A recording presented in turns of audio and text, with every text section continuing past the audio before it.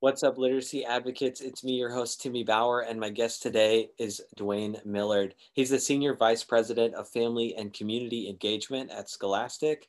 And this was a much more conversational episode than some of the other episodes I've had on the show. On this episode, we talked about his journey from entrepreneur and ed tech to working at Scholastic. What does it mean to focus on students' personal development over sheer academics? And what World Read Aloud Day means to him? I'm super excited to share this with you. Let's get into the conversation.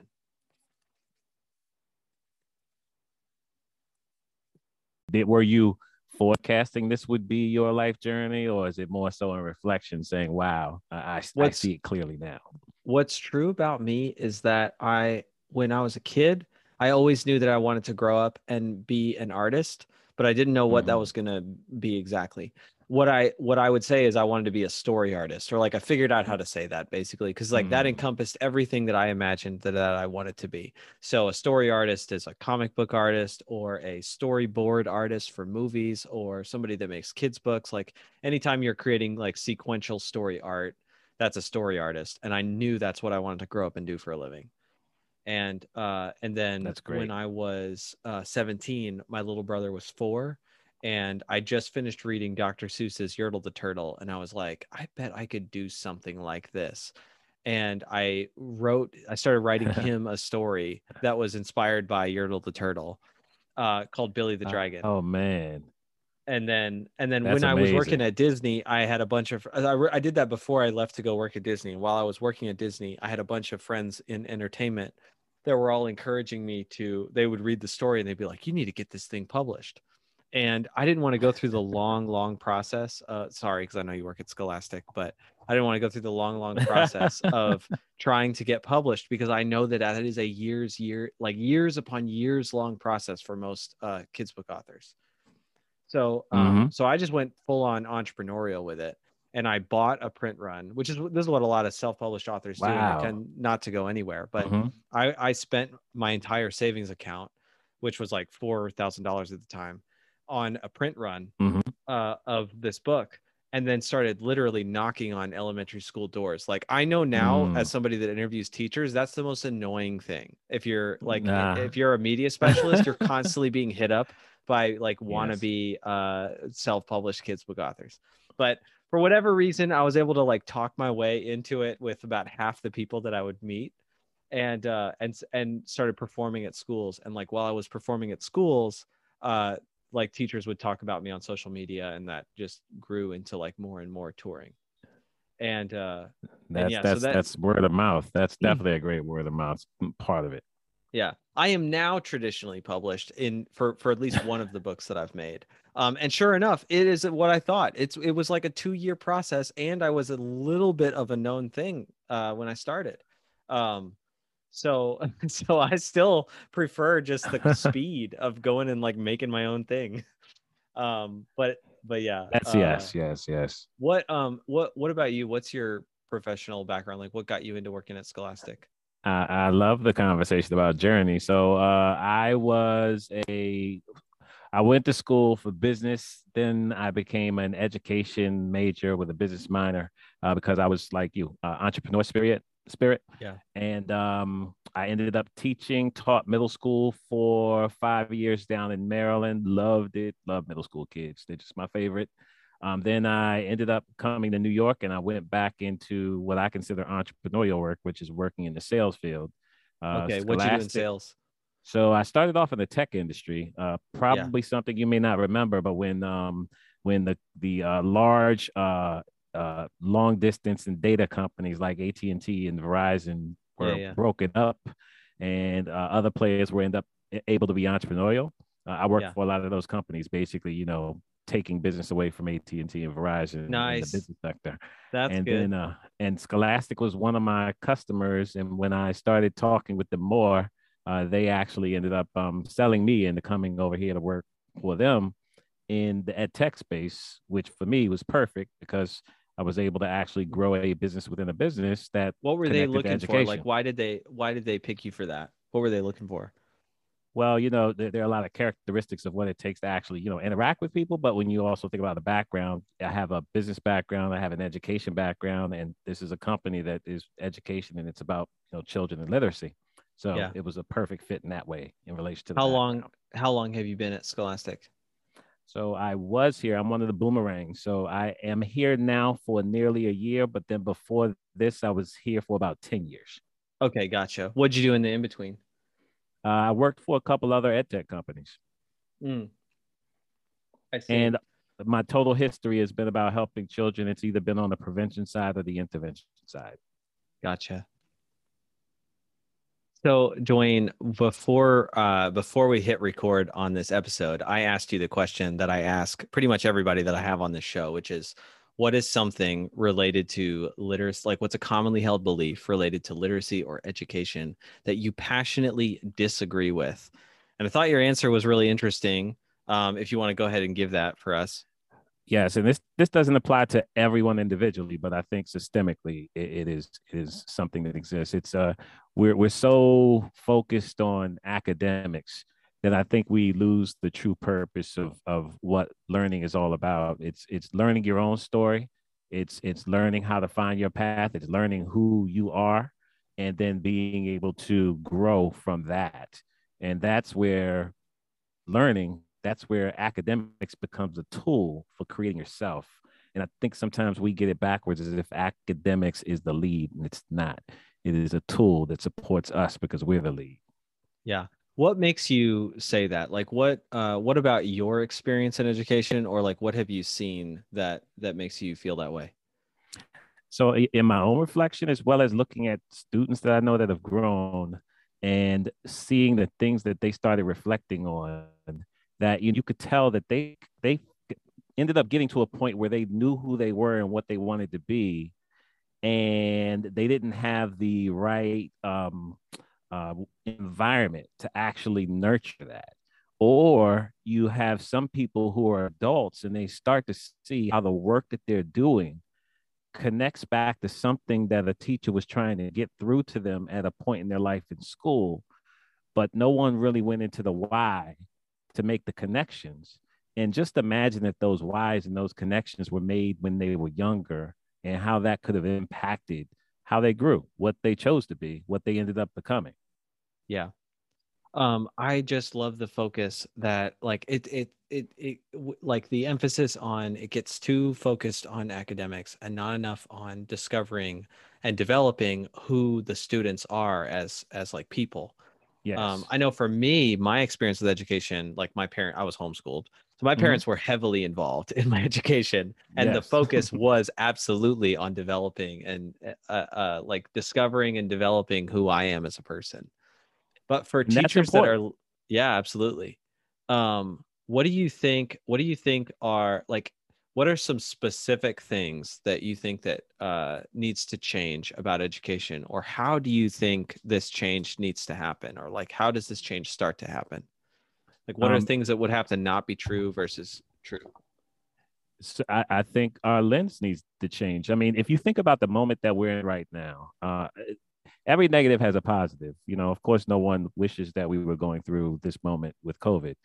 Yeah. But when you think about it, there are a lot of things. It's a great agitator to make change happen. So we lose an opportunity if we don't have a systemic, innovative change happen within all communities of learning, education, even the business sector, but focusing on education.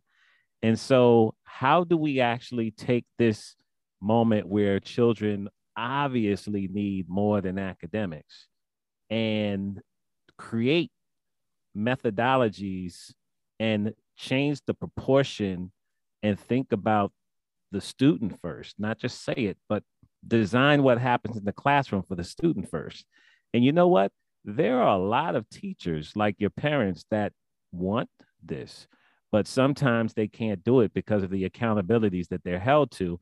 Now, we still need accountabilities, but we just have to look at the dynamics of what is it that helps students become who they are. Your description of what happened during your homeschool is an example of it. It's centered around helping us find ourselves, helping us feel like we belong, and helping us self-actualize who we want to be, and then use our experiences to pivot and find it. So we need to help students to uncover, and that means we need to change the approach to how we teach. Pedagogy needs to change. Yeah.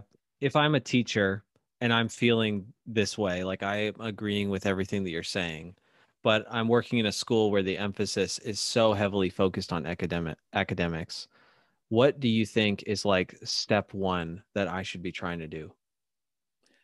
You have to try to see how you can start changing the dynamic first in your classroom. And I know I'm saying that with the difficulties of the expectations sometimes, depending on, the leader and the culture of the building.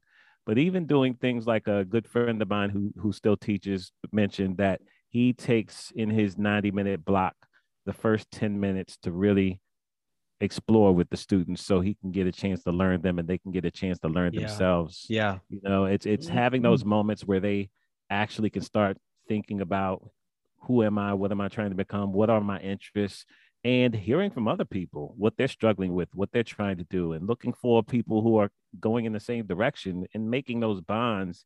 And then, that's where creativity and innovation come from. And then how does the teacher connect that to the work that's happening? And, being able to find time during planning to think about these type of experiences, and then how does academics support it, again, rather than academics being the lead.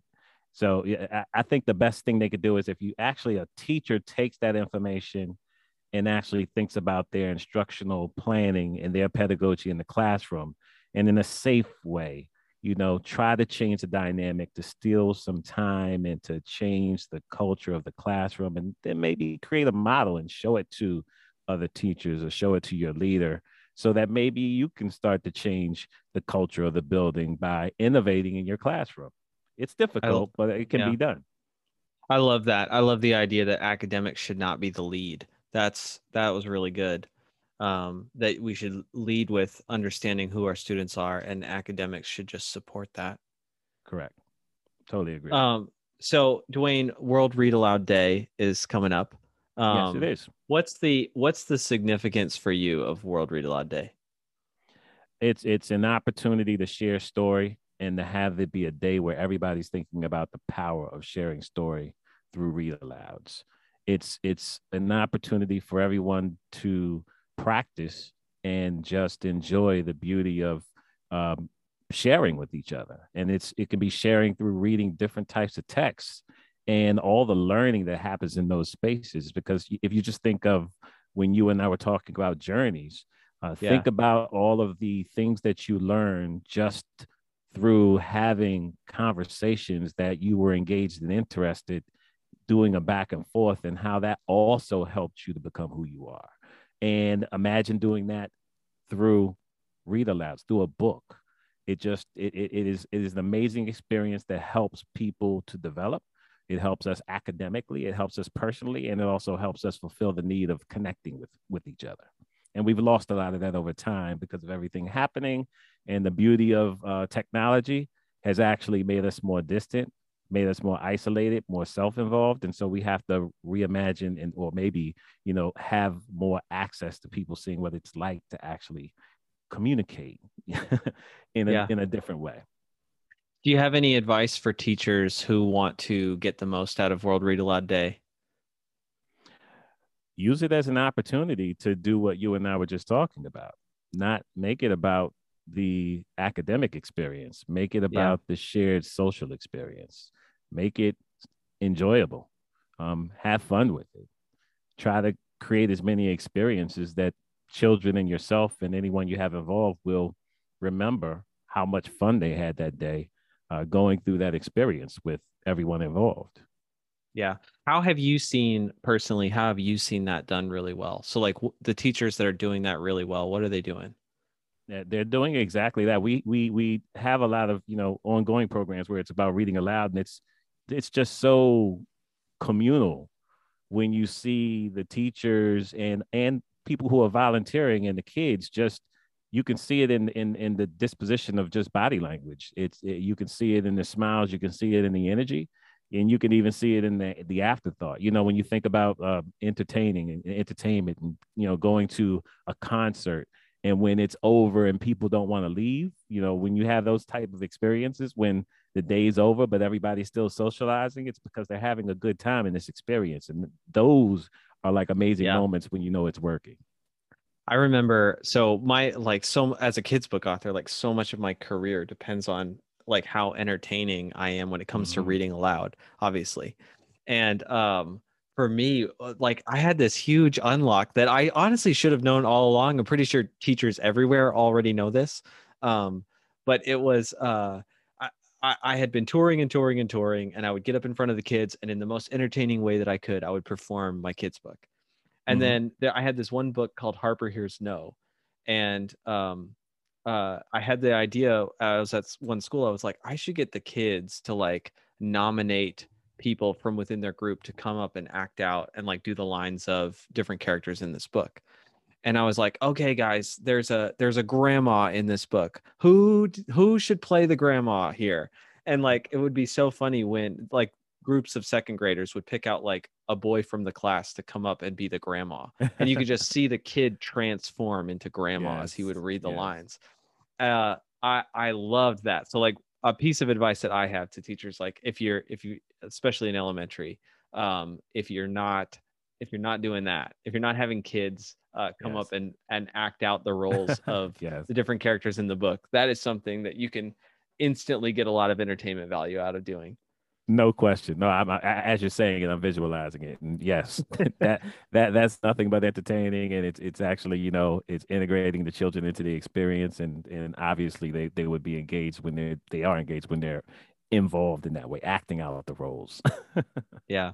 I love this. Dwaine, I've really enjoyed this conversation. Where are you most active that listeners can connect with you, and where would you like listeners to connect? So let me just give them first a place to connect in relation to World Read Aloud Day, because Yeah. it's an opportunity for everyone to have resources. It is at scholastic.com/World Read Aloud Day. And from a social media perspective, you'll probably find me most active on LinkedIn and Twitter, and it's literally my name, Dwaine Millard. Great. Love it. Dwaine, thank you so much for being a guest on my show. No problem. It's been a great experience.